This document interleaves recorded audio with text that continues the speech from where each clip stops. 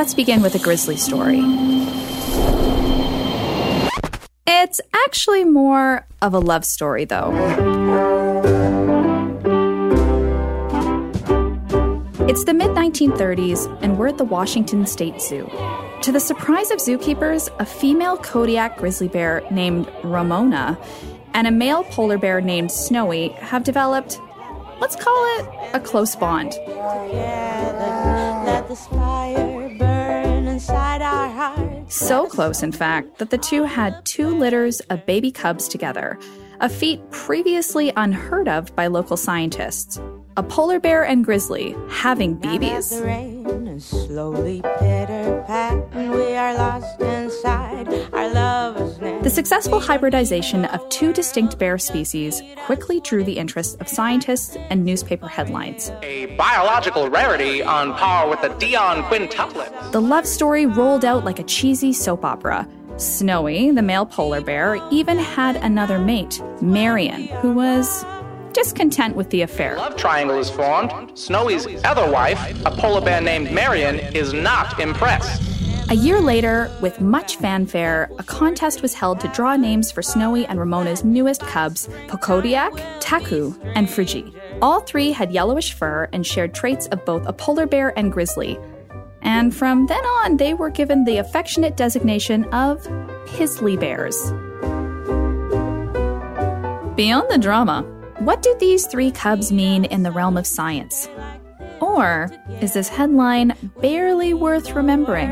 We just need us. I wish we'd stay like this forever.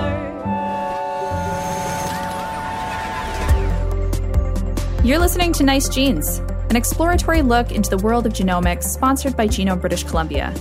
I'm your host, Dr. Kaylee Byers, here to get into the bare necessities of genomics with you. In today's episode, we're going to root around in the mysterious case of Pizzly Bears, a rare crossbreeding of polar bears and grizzlies. But when we look at the phenomenon through our 21st century lens, this tale of 2 bears raises an interesting conversation, one about what society and science value and how those values impact the wildlife and wild communities around us. Hi, hello. Beep boop. To get us started, I've called in National Geographic explorer and conservation biologist from UC Berkeley, Dr. Christine Wilkinson, to host today's episode with me. Hey, Kaylee. Oh, hey. Excited? Yep. I want to dive into talking about Pizzlies. Who doesn't? And because our Pizzlies open us up to talking about conservation and climate change, I thought you would have an interesting perspective to explore these concepts with me. So to start us off, can you tell us a bit about what you do? I look at how humans and wildlife interact, and I mainly focus on large carnivores and on mesocarnivores, which are essentially medium-sized carnivores, when I'm looking at how people can interact with wildlife and also how we can coexist with them. So I've worked with a lot of misunderstood animals like gulls, herring gulls, which everyone calls them trash birds, and with olive baboons. But recently, I've done a lot of work with spotted hyenas and figuring out how they're navigating really highly developed landscapes, human-dominated landscapes in Kenya. And I also work with animals like coyotes here in the Bay Area and in Los Angeles, California. So with your experience from studying animals in Africa to the Western United States, are you up for a little excursion up north towards the Arctic and my home of British Columbia? Of course I am. And to get a sense of the area, I wanted to first get a pair of eyes on the ground. So let's go out there. To kick things off, I reached out to 2 experts on the ground. First, Galen Krause, captain of the Island Odyssey, a ship that takes people on tours off of British Columbia's north coast, as well as naturalist and hiking guide Ellie Lamb. They're going to help paint the picture of the daily lives of bears. My name is Galen. I'm a captain with Blue Water Adventures on the Island Odyssey. We're on the Central Coast. We're going grizzly bear viewing. We've just finished dinner. Salmon dinner, curiously enough. We've got about an hour of daylight left. There's a fog layer just 20 feet over the water, drifting in. First bit of blue sky of the day.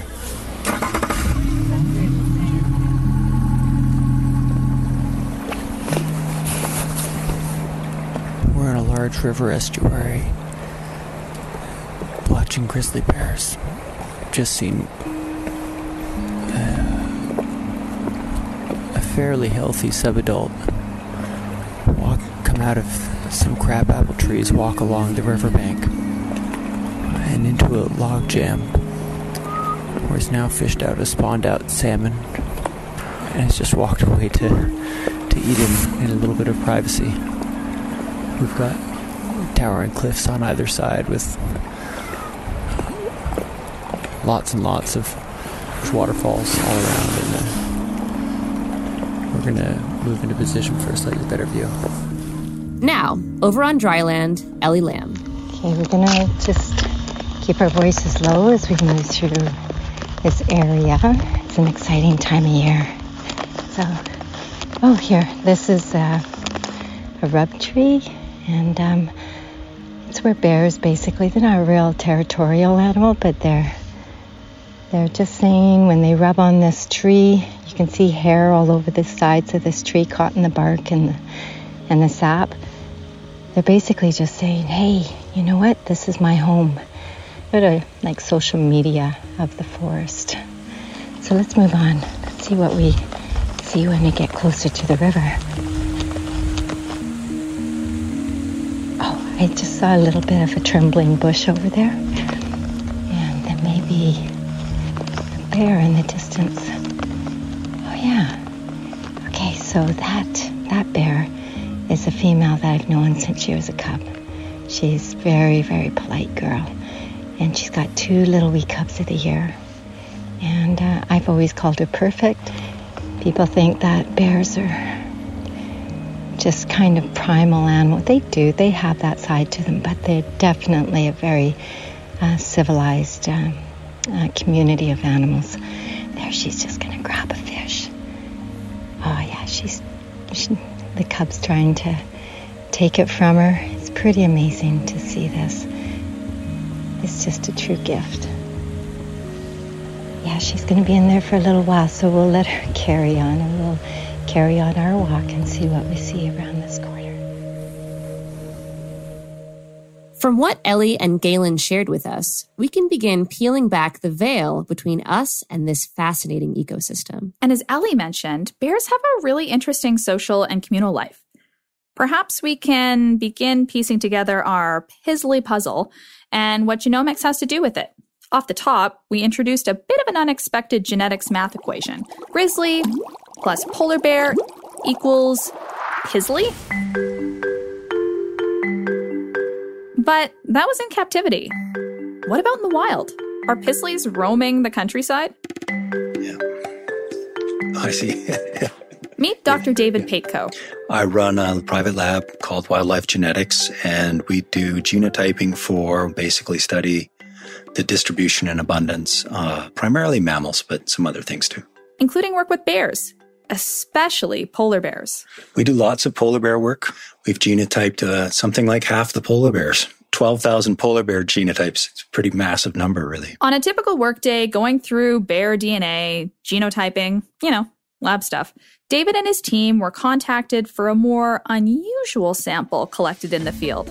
So the NWT is the Northwest Territories government that we work with. The wildlife managers in Inuvik received this account of an unusual bear that had been killed by a hunter that looked pretty unusual for a polar bear, but it was out on the sea ice where polar bears would be expected and grizzly bears wouldn't be. So they included that sample and said, what's the story with this? Typically, we'll analyze about 20 different locations on the chromosomes, loci. So that's what we did. We used our population genetic tools to work up a genotype for this individual of interest and compare that to the genotypes that we have for local grizzly bear populations on the Barren Grounds and also to the local polar bear population. That individual's ancestry that came from those two source populations was pretty close to 50-50. Meaning it was a Pizzly bear. And then NWT did a press release, and then every press agency on planet Earth called and put blue lights in the lab and colored solutions in tubes and do some fake-o documentaries on the Pizzly Bears. The discovery of Pizzlies in the wild hit the headlines. just like the story of Pizzly's back in the 1930s. But with a 21st century twist, like this one. Grizzly bears, in addition to expanding their range to the north, are expanding their range to the east towards Hudson Bay across the Barren Grounds. And so there's a hunter in Arviat on the west coast of Hudson Bay who killed an unusual bear. And what a lot of folks don't know is that the bears up there on the Barren Grounds are often quite light colored. They're called blonde grizzly bears. And so looked at this blonde colored bear and decided that might be a hybrid. But in the meantime, you have news organizations like The Guardian that, run a story, harbinger of climate change. And that story still stands. It's still on if you search The Guardian for hybrid bears, that story will come up in your research and they won't correct it. I've asked them a couple of times. It gets this kind of energy behind it where actually, in that case, completely false information spun into a climate change story.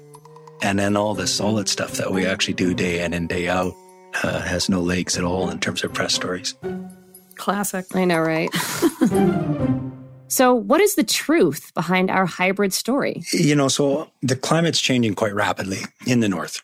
So there are a lot of sightings of grizzly bears quite far north of the continent where you wouldn't have expected them historically, as much as 800 kilometers. It's anticipated, it seems quite likely that polar bears will lose the southern end of their range. It hasn't really yet.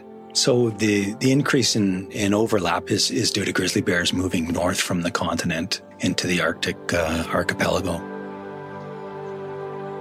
When we analyzed the first hybrid bear, we searched all our polar bears and all our grizzly bears from that part of the world to see if we had the parents.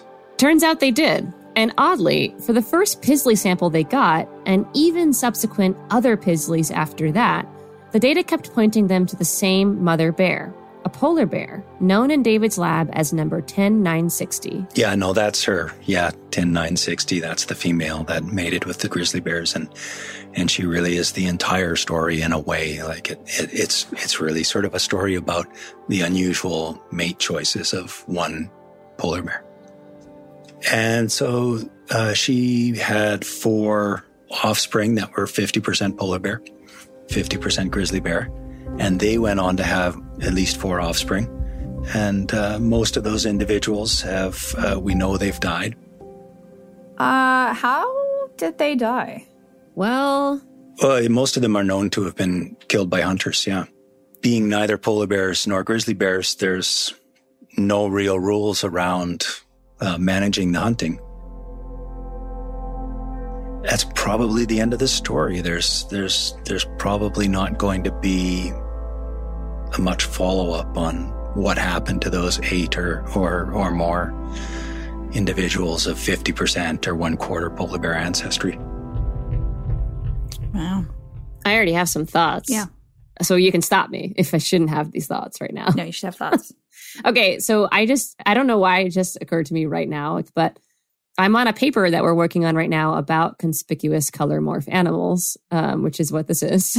And we're talking a lot about how we choose to value the morphs that are unusual in animals and what that can mean. Usually it means something more on like a local level, right? Like there's some cities that protect their melanistic squirrels or their albino this or that. And like there's even like little ordinances about how those animals are protected and like squirrel festivals or whatever, things that kind of come about because we get so excited about these charismatic color morphs or these conspicuous color morphs that we decide are charismatic. And so I think that really factors in here where Pizzly bears are a conspicuous color morph that we don't see very often. Might not necessarily mean anything about them being more fit or anything like that for their environment.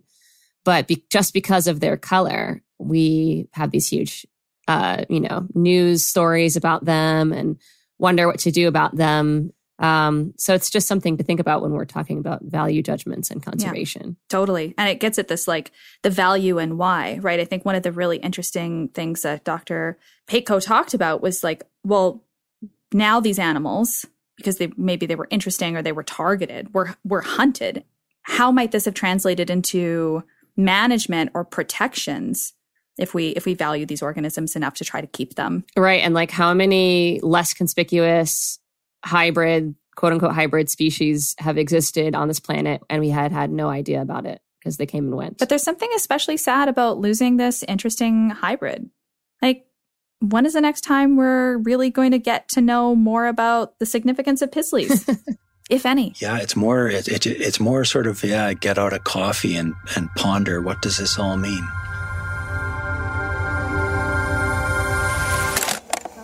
And that's where our story takes us next. Hi, so can you start us off by stating your name and what you do? My name is Jennifer Walkus. I'm from the Uikinnuch Nation. I'm our research coordinator as well. It's been nice to see a lot of changes come, especially as a lot of the Western science research backs up what First Nations have been saying through traditional ecological knowledge. Jennifer Walkus is an Uikinnuch scientist. Her people's traditional territory sits right within British Columbia's famous Great Bear Rainforest, the coastal area Captain Krause was showing us earlier. She studies bears a lot, as they're quite often living right in and around her community. So maybe, can you tell me a bit about the historical relationship between bears and your community? Yeah.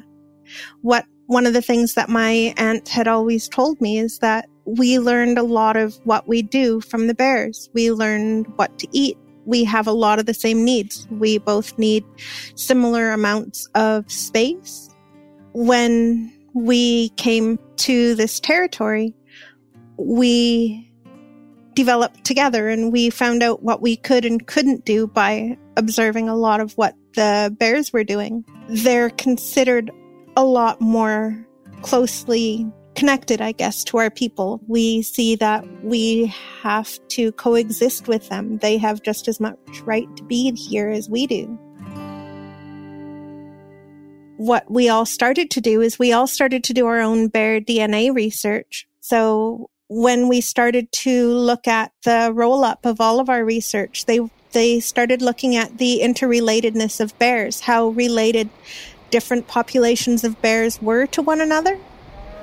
And when they started to look at it, they couldn't figure out why this research was showing the bears are so closely related in these regions. Because usually with bears, you start to think that the bears are related because of a large mountain range, a large body of water, something that keeps them from traveling across. But that wasn't the case because they were crossing mountain ranges, they were crossing water bodies, but there wasn't a clear understanding of what was keeping them from going to other areas until they started to look at language groups. Because they work with the nations so closely, they started to have a greater understanding of how the languages work, because Uikinnuch and Heiltsuk are both in one language group. Belakula, the Nukhalk, is in another language group, and Kittasu is in another language group. And so when they started to look at how interrelated they are, those language groups overlapped really heavily with where the bears were interrelated. Okay, so we can begin seeing how bears are tied to the communities of people living there too, which takes us to another part of Jennifer's story. For ages, bears have been hunted as trophies in British Columbia. So acknowledging the connection the various nations had with these bears, Jennifer's community and surrounding communities sought to end it. I'd really love to talk to you about is some other work that you've been involved in. And I actually wasn't aware until learning more about your work that there used to be a trophy hunt of bears in British Columbia. Oh, trophy hunting was around for a really long time. And so the Great Bear Initiative Nations, GBI, we all have been working on trying to close the trophy hunt in the Great Bear Rainforest for, as long as GBI has been around, and we really weren't getting any traction. Our nations have a real problem with it culturally. We don't have a problem with hunting for food. We hunt for food ourselves. And our biggest problem with the trophy hunt is that the animals are killed, their heads taken, their paws taken, their skins taken. And the grizzlies are just left in the field to rot. And it's really hard to see because when a bear is killed and skinned, it looks very much like a squat human being. He's got a really long body and really short legs. This hunt that really goes against our cultural values was one of the things that we wanted to try and tackle. So Jennifer and the other nations decided to look into why the trophy hunt was being continued.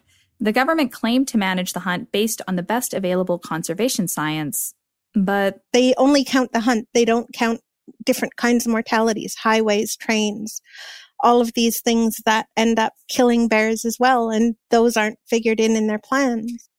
The other argument the government made was that trophy hunting brought in a lot of money for the economy. When we compared how much money the trophy hunt brought in and how much money ecotourism brought in, it was something like 11 times more money. The trophy hunt had a tendency to cost more to run than it brought in revenue for the government because the only thing it brought in was just the fees, and the fees aren't all that high. They put a film together to share their views and research on trophy hunting with the wider British Columbian public. We put together a film called Bears Forever, and we took that film on tour, and it talked about why and how bear trophy hunt isn't socially acceptable in our communities. And we put out signage that asked people to respect our traditional laws. And eventually, the BC government making a big wildlife announcement today, ending the grizzly bear trophy hunt in this province. The data that we produce helped other organizations to push for the closure to be BC-wide, not just within the Great Bear Rainforest. Can you just tell us a little bit more about what it felt like for you personally when they ended the hunt?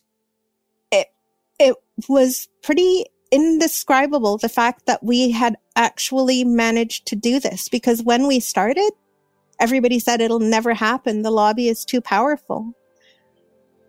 It was quite a sigh of relief because every year before that, we would start to get, when it came time for the spring hunt and when it came time for the fall hunt, you would start to feel that heaviness that you're going to start to encounter these carcasses that look so much like us, that we know so many of the bears that live within our community, these would be bears that we know that were shot. And so, or they could be.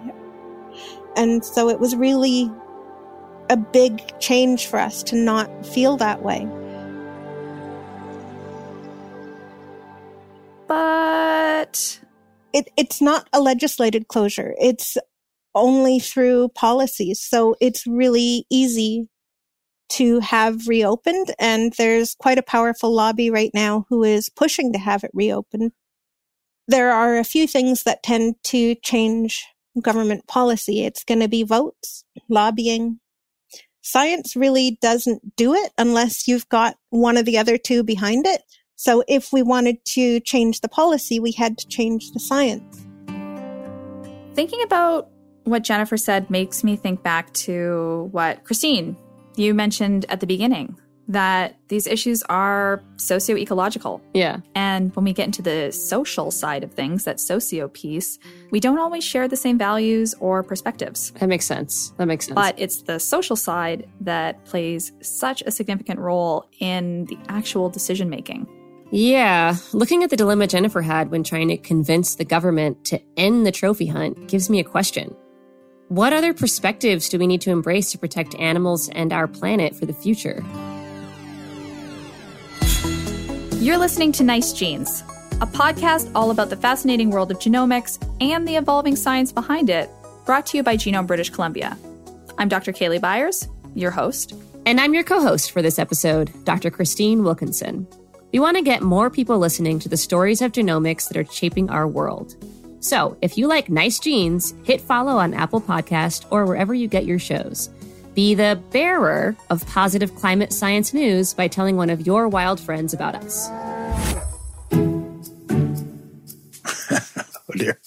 I want to return to Dr. David Paitko from Wildlife Genetics International.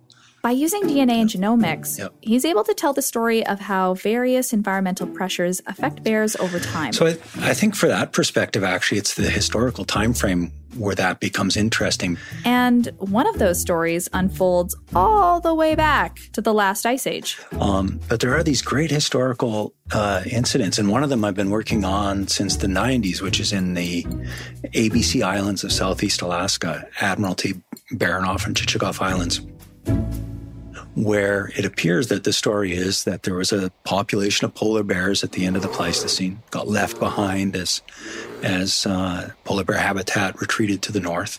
And then as brown bears re-entered the area, they started swimming across to those islands. And then over a period of 10,000 years, those bears on those islands, which started out as polar bears, kept getting this input from brown bears, this gene flow that just gradually swamps out their genomes to the point where now it's somewhere in the neighborhood of 92 to 96% brown bear genomes in those former polar bears.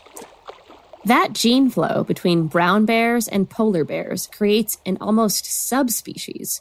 They're grizzly bears with just a hint of polar bear in them. So Dr. Paetko's team can essentially pick out the DNA history of these bears no matter where they're found. Which leads us to another interesting discovery.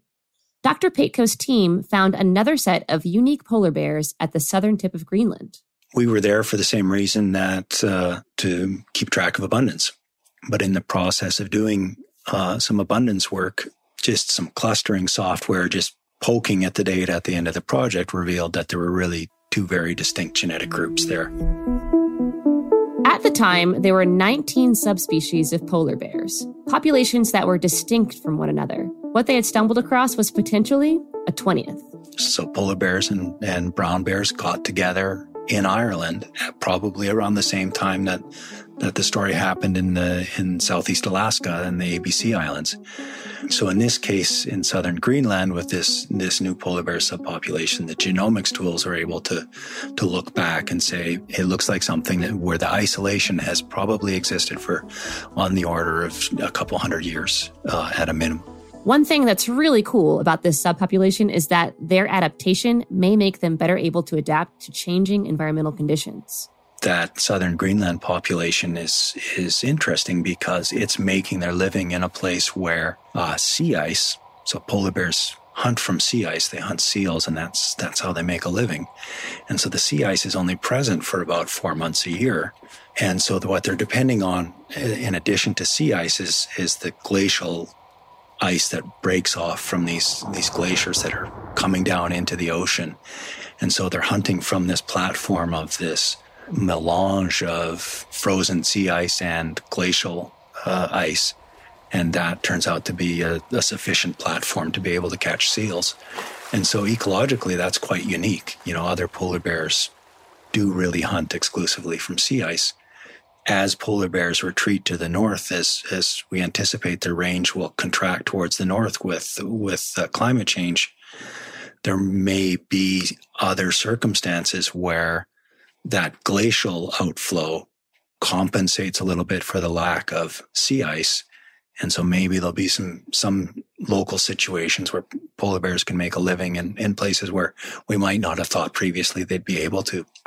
Turns out these bears, whether it's from their DNA or just a certain level of craftiness, maybe they know a thing or two about conserving themselves. True, but with our climate changing so rapidly, is there always going to be a subspecies that can adapt quickly enough to survive?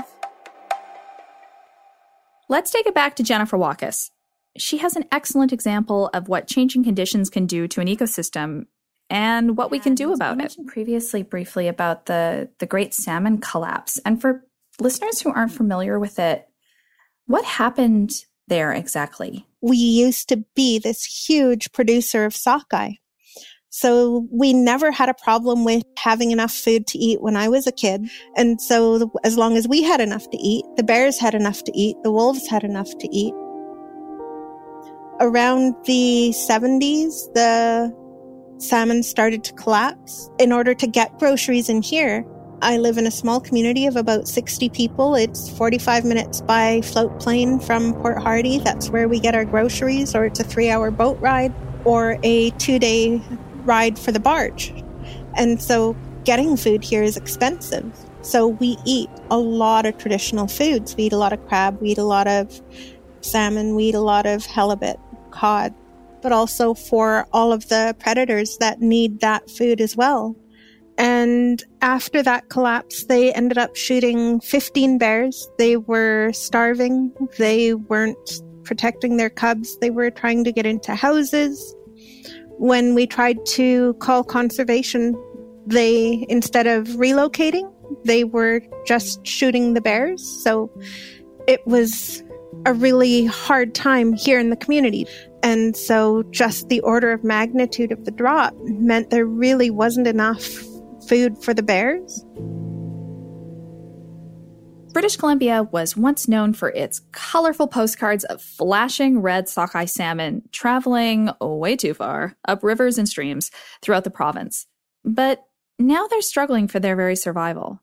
That's placed a lot of pressure on communities like Jennifer's, fishing industries, and animals such as bears, who are trying to gather enough food to sustain themselves. So what do you do? There's a more recent movement within the conservation science community known as One Health. The World Health Organization defines it as a unifying approach to balance and optimize the health of people, animals, and the environment.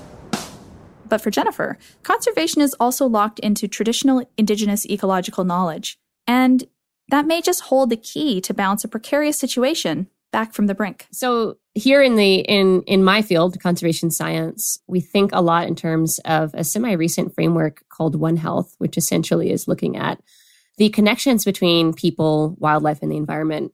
But I'm wondering, for you as an Indigenous scientist and an Indigenous policymaker now, do you use any particular frameworks that you bring into your research, into your work?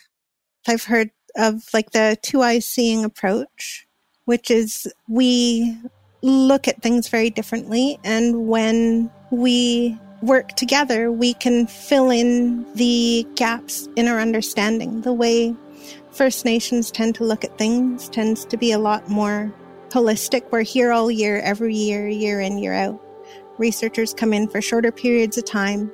When management happens within Western science has a tendency to silo things. Fish people manage fish people, bear people manage bear people, government manages people, and never the three meet. But that isn't really how it works on the land. So when we have a two-eyed seeing approach, it's being able to work together to see what are the things that fall between the cracks. How do we manage salmon for bears and people? Like, it used the MSY approach, maximum sustainable yield, and it overlays the bear populations and the bear projections on how much food bears need, and it overlays that over that maximum sustainable yield graph, so that way we can shift how that MSY approach works and makes it so that helps to ensure that the fish that we expect to reach the streams. You know, you're really talking about important questions, and many of them starting at a local scale where it's observation of community, right? Noticing changes or recognizing the importance of something. And so how do we mobilize so that we can address these local questions, but also make sure that they're answered appropriately and thoughtfully with community? The kind of support that we need in order to make sure that we continue to do the research that allows us to put traditional ecological knowledge and Western science together in that One Health, two-eyed seeing perspective. So that way we can all work together and everybody benefits. One of the biggest issues that we've got right now is climate change.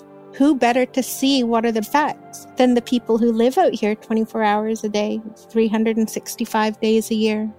This way of looking at things is being recognized within the scientific community, and it's been proven that when First Nations or Aboriginal people, not necessarily just Canadian First Nations, but when the local communities are involved in management, it's quite often a lot more ecologically sound. It's been proven within research papers all over the world.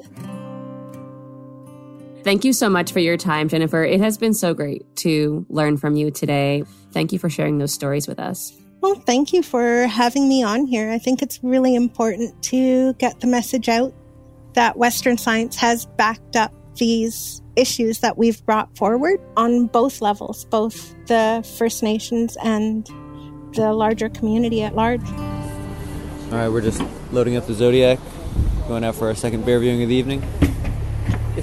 If Murray is coming, then he is still to come before the light fades.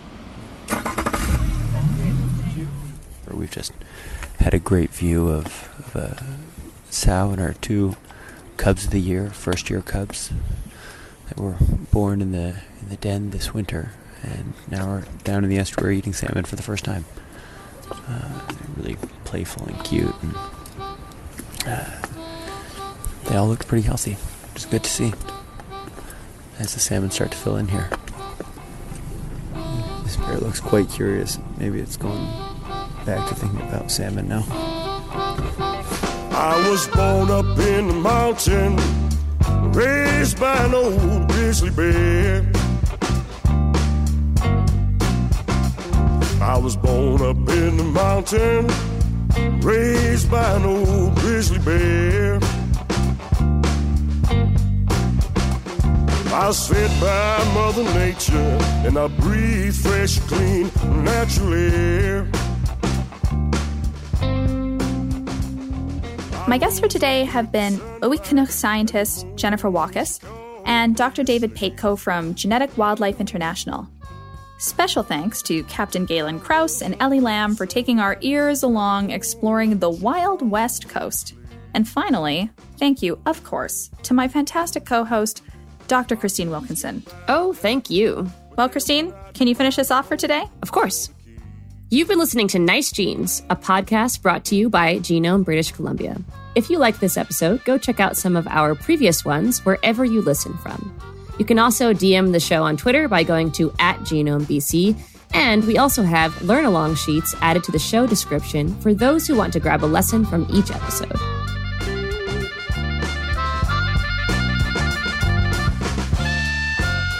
Tune into Nice Genes next time, where we have a devilish twist on conservation from down under. Tasmanian devils actually den underneath people's houses and they scream underneath your house. And so when Europeans first arrived in Australia, to them it sounded like, the devil living underneath the house, and that's literally how they got their name. It ain't my time to die, no. Leave me alone. Don't forget to leave us a review wherever you listen. The Pizzlys would prefer a cool one. Thanks for keeping your furry ears tuned in this far, and I look forward to having another roar with you later.